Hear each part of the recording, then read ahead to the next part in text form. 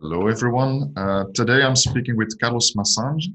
Carlos recently finished a 10-year mission as IT methodology and process improvement expert in a large international IT organization. During this time, he headed multiple knowledge management initiatives, including the Project Management Competence Center. Welcome, Carlos. Yeah, welcome, Hans. Maybe as a first question, how did you become involved in methodology and the process improvement, knowledge management, and things like this? Well, basically, I must say it was not a dream of a young child. Huh? So it's because I was using basically all the methodology stuff being inside the development area. And while I was moving from this area, I was looking for something inside the company. And there was an opportunity of being responsible of the methodology, which gives me an opportunity to adapt, or at least to make more sound of the methodology and the processes into the design environment. So that's how I started. And basically, my boss at this period of time let me free, in a way, to organize myself in order to evangelize a little bit more the users of the methodology. And that's why I came in. Okay. And at the time, did the so this competence center, the PLC, as it was called, Project Management Competence Center, did it already exist, or was it something that you built up? No, the methodology was already existing. Yeah? So it was been built up with the support of an external company while I was there, before my arrival. Mm-hmm. But was really a kind of a state of the art, out of the book, which is good at some point in time, and also partially applied, and also there was a big gap between what's running on the field and what was documented on the other side. So the idea when I came in was more to narrow down a little bit the bridge or the space that we may have within the usage of the methodology and the documentation. Yeah. So it was pre-existing. So. Okay. And what was the reason that it was originally started, and the reason for your mission as well? So maybe the first question is, why was this methodology team originally started? You mentioned that there was a gap between how things were documented and how they were working in the real world. Was this part of it, or was there still something else? So, but the methodology was there. It was a huge team. So in order to document everything, so it was inspired by Prince 2 approach for the project part, and for all the rest was more done by some experts in the different domains. So I must say for the testing, so we have testing experts. For the design was also a kind of experts, because it's not less formalized as it is for the testing part, for instance. On the other side, it's also because Euroclear is the company. Euroclear is a company which is heavily regulated. So we have to show, the way that we do develop things, software inside the company. So the idea was to see if we have processes, methodology that was running. So basically, while documenting, at least you have on one side a reference to which you can refer to. And on the other side, there was some ways to not applying the full methodology according to some cases. So you can deviate a little bit of the processes, but basically it has to be documented. That's how it was. So and when I joined the team, it was more with my knowledge of design. And so being a designer for a few years, so it was good to be on the other side of the barrier or the world, let's say. And the idea was also it was the moment where we took over 2 other companies. So it was a French one and an English one. It was also the way to streamline a little bit the approach and the processes as well. So at least that we do document that on the same way, or almost on the same way. Yeah. And the idea was also to involve more people from the field in order to make sure that the process known by the end user at the end, because otherwise the way it was done at first was more when senior people from the company was deciding how it goes, and then you have to cascade that down to the people on the field, but then it diluates while it is cascading down. So that was more the idea, to reverse a little bit and to collect the things from the field. And that's how came the idea of the sounding and decision board. So it has been started with the designers, so, and from the different locations, so at least that we have something which is not imposed in a way, but at least that shows how it is practiced on the different locations, and then see together how we can harmonize the way, having in mind as well the standard of the market as well. So do not reinvent the wheel. So that was more the idea to avoid. Yeah. So as I understand it, it was really a way. It was a central initiative to standardize the way of working of the company, to make it more visible for every layer, and to give everyone a guideline on how to do design or project management and the other processes then. Yeah, that was more the idea, to have a central place. So it's just like the law to ride a car or something, so something like that. So you know the rules. So you need to have a book where all the rules are located. Mm-hmm.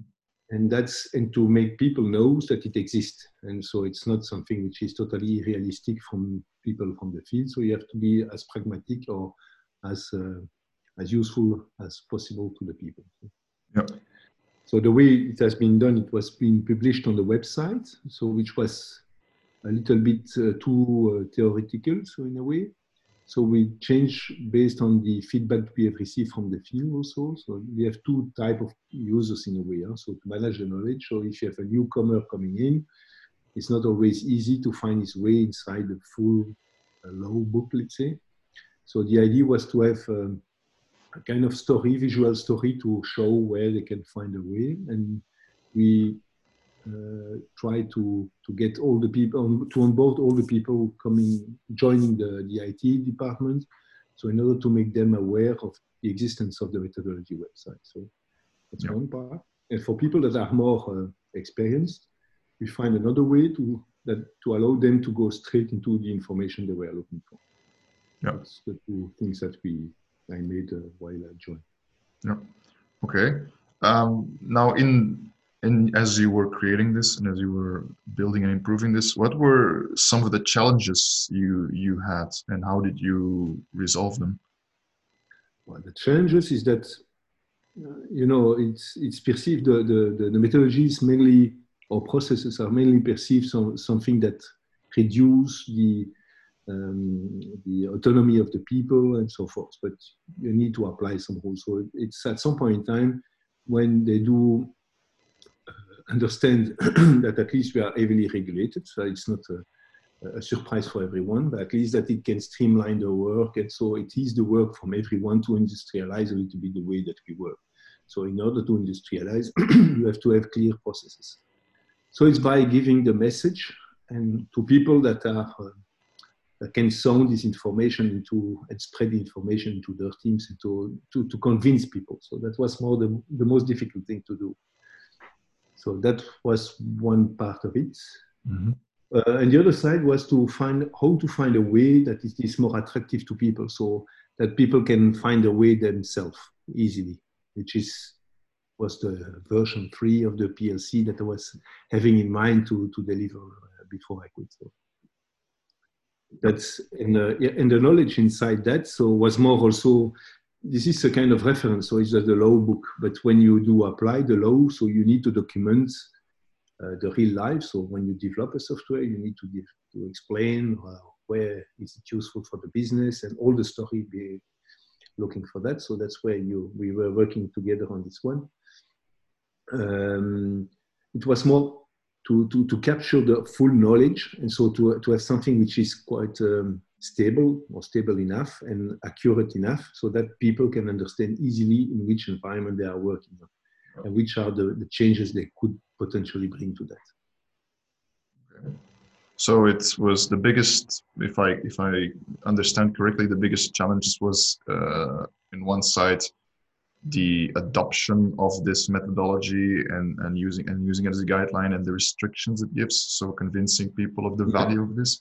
And the other side was creating this that system that provides the right amount of information, but is not too complicated or difficult to Exactly. search. Yeah. Totally understood. Yeah. My Okay. thoughts on this. Well, of course, now you have a lot of experience in building this.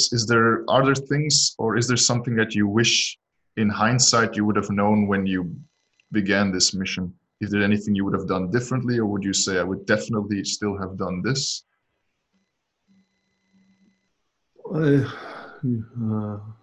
What can I say? So it's always difficult to say. Well, I think the way we adopt it, so it's basically to convince the team. So and the way I did manage to have a team of convinced people was more. If I could have done that earlier, that would have been easier for me, to me, because what I needed was more having people from the field, so they know who are the customers, they know the needs of the people, and so then we can implement that. So that's how it took me a few years in order to get that done. So that could have speed up a little bit the process.